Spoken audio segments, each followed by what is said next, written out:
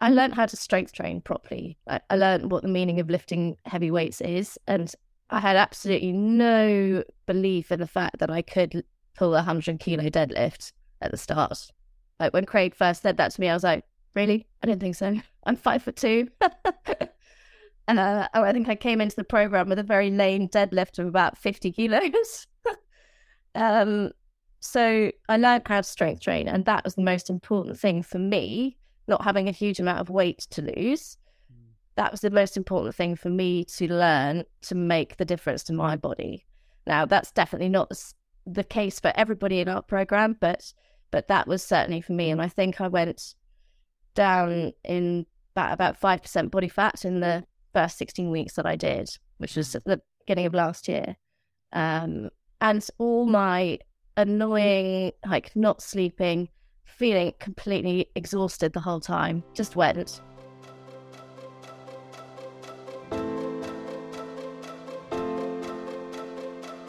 Welcome to the Weight Loss for Women podcast, a place where we share everything you need to know about restoring your metabolism so you can eat more, train less, and lose weight in a healthy and sustainable way.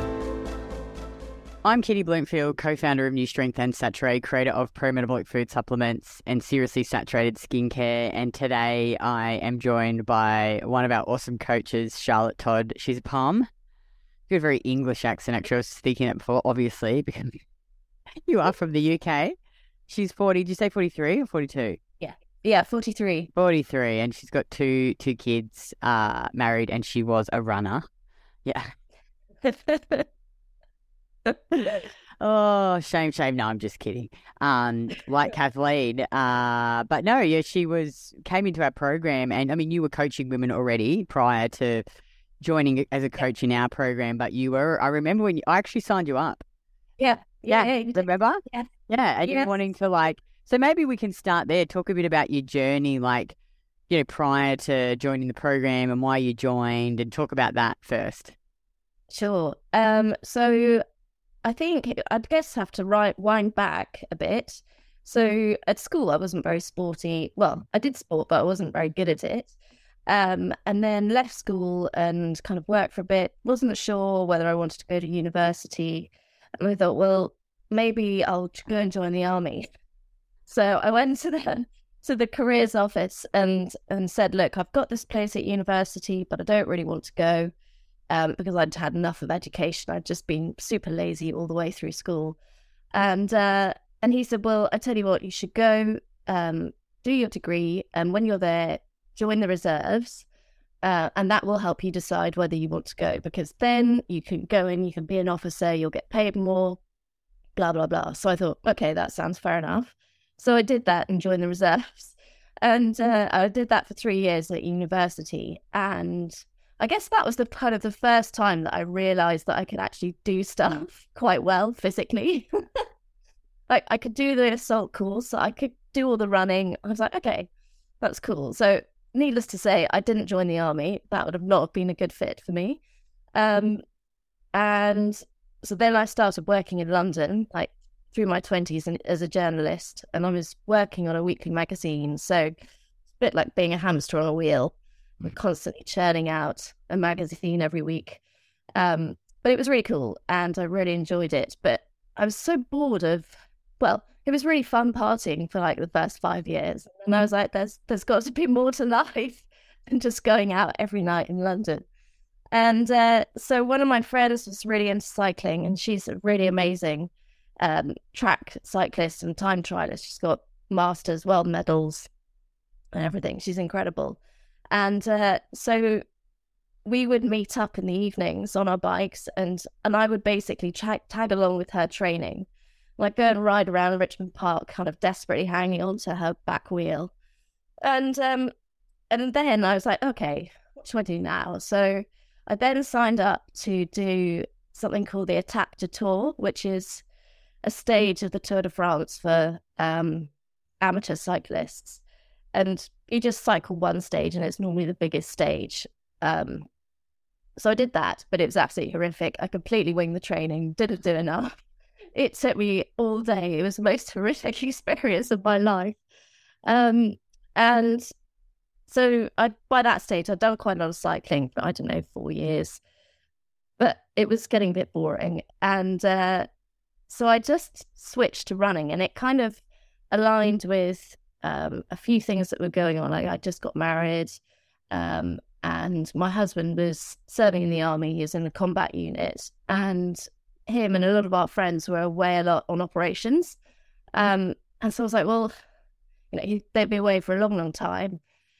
And I was thinking, well, what am I going to do with myself in London? I'm working. And so I thought, well, I'll start running. And it sounds a bit crazy when you say it out loud. So I signed up as a team event to do a 100-kilometer ultra marathon, as you do, never having run a marathon or anything like that. And so I signed up for that and did it, like really not knowing at all if it was possible. But I was quite motivated by the charity cause that it was supporting. 4 of us, Army wives, did it together. So, we had kind of that in common. So we did that, and I think it took about 16 hours. And the next day, oh my God, I literally couldn't even turn over in bed. It was horrific. But it was like the most rewarding thing I'd ever done, ever. Like, it was really cool to be able to get your body 100 kilometers from A to B. I appreciate that's not everyone's cup of tea, but so then I thought, well, okay, let's try to do another one. And throughout all this time, my husband and I, whenever he was back, we'd always go off climbing. So we done some amazing climbing trips to Europe, to America. We climbed all over the Rockies and in the Alps and everywhere, and in Nepal as well, in the Himalaya. And when we were out in the Alps, there's one big kind of showcase race in the ultra marathon running world, and it's the Ultra Tour de Mont Blanc. It's like the most famous one. It's super, super commercial, but you have to qualify to get in there. And I just had my first child, so it was back in 2012, I think. And I was like, we went on holiday to Chamonix. And I saw all these runners lining up, ready to go, and everyone just looked so fit, so healthy. I was like, right, that's going to be my next thing. I'm going to do it. I'm going to qualify for one of these races and run it. So I did, then got quite pregnant quite quickly. So that threw a bit of a spanner in that works. So then we had George, the second one. And then it's kind of kicked off again. So from 2014, I then worked on qualifying for one of those races. So George was born in 2014, 2015, just a year later, I ran a 100-kilometer qualifying race. Then did the races, and that was all great. Did it, tick the box. You feel like a professional athlete when you cross the line.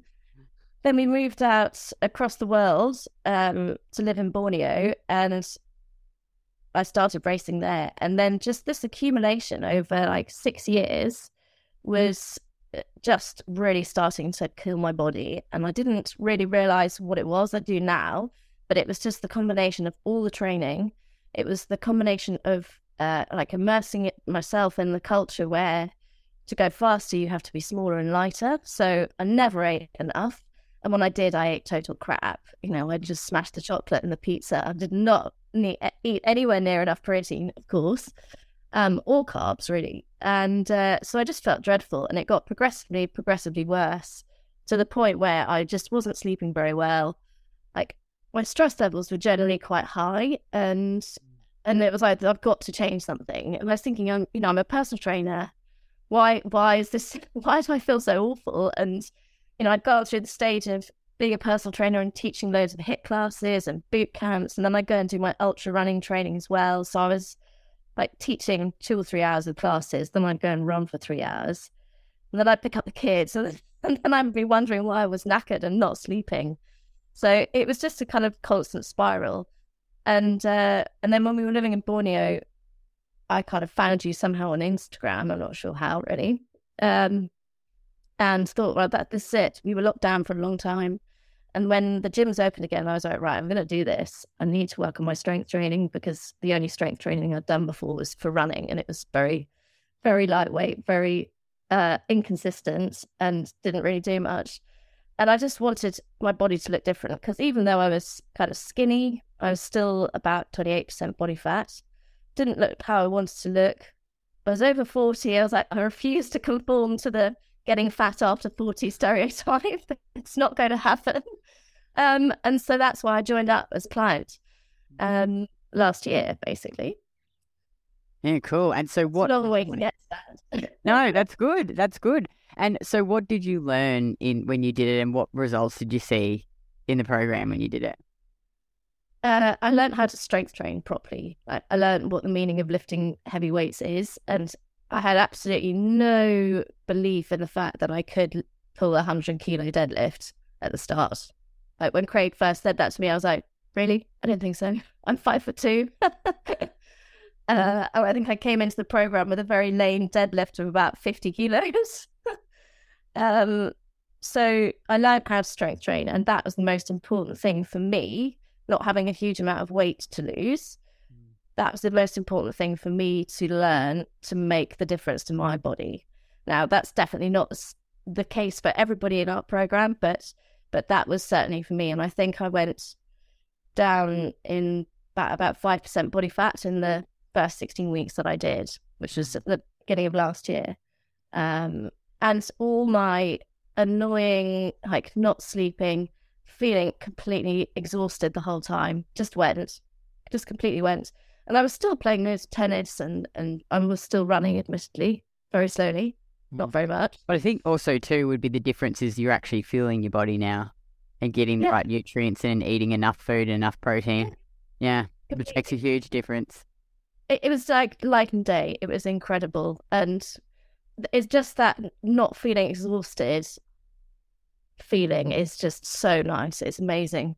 It really is. And sleeping. How good is sleeping? Having a good oh my God.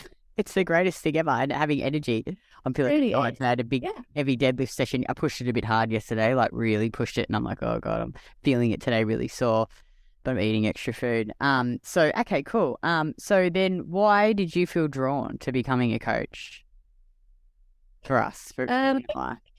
Well, I guess I'd worked with some really amazing coaches in my running. And what I learned there was that, you know, it's not just about the physical thing that you're doing and training for, it's about how you approach it mentally.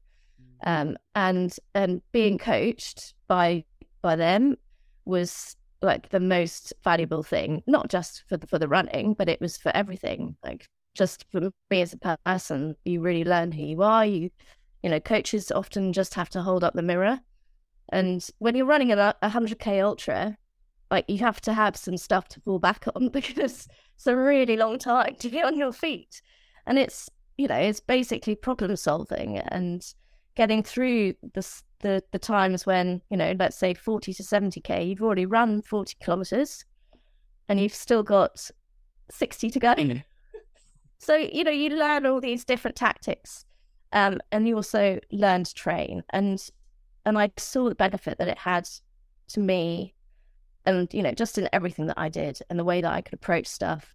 I know resilience is a really overused word, but it does give you that, and it gives you the ability to kind of back yourself.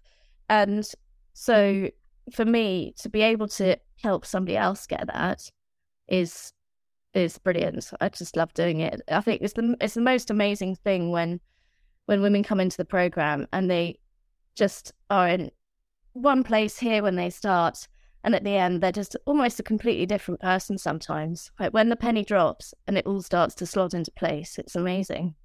And can you talk about some of the types of women that you work with, and, you know, like what are some of the issues that you help them improve? You know, is it weight loss, body composition, all the things you talked about?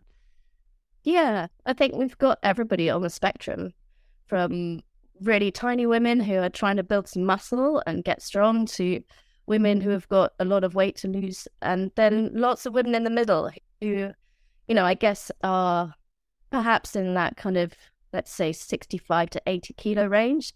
They don't have tons and tons of body fat to lose, but it's enough that it's a big issue for them in their life. And that's why they want those body composition changes. So it's everybody, and then obviously all the other kind of general health problems that people come in with, which we really see improvements with, particularly in people's cycles. Making those symptom free. That's one of the things that I've noticed, particularly since I've been coaching the program, is how just what we do has a massive impact on stuff like that. And how do you think this program is different to like just other weight loss programs out there? Because it's slow and sustainable, excuse me, which isn't necessarily like what women want, even though they say it when they come into the program. But everyone buys into the idea of building muscle and losing body fat. Who wouldn't want to look better? But where the expectation meets the reality, that's often like a point that they haven't really looked at and really understood about how long it takes. Like, it takes a really long time to go from having no muscle to having some, even just some. Yeah, no, you are. It does take time. And I always say to women they join, I'm like, look, you got to give yourself 12 to 18 months.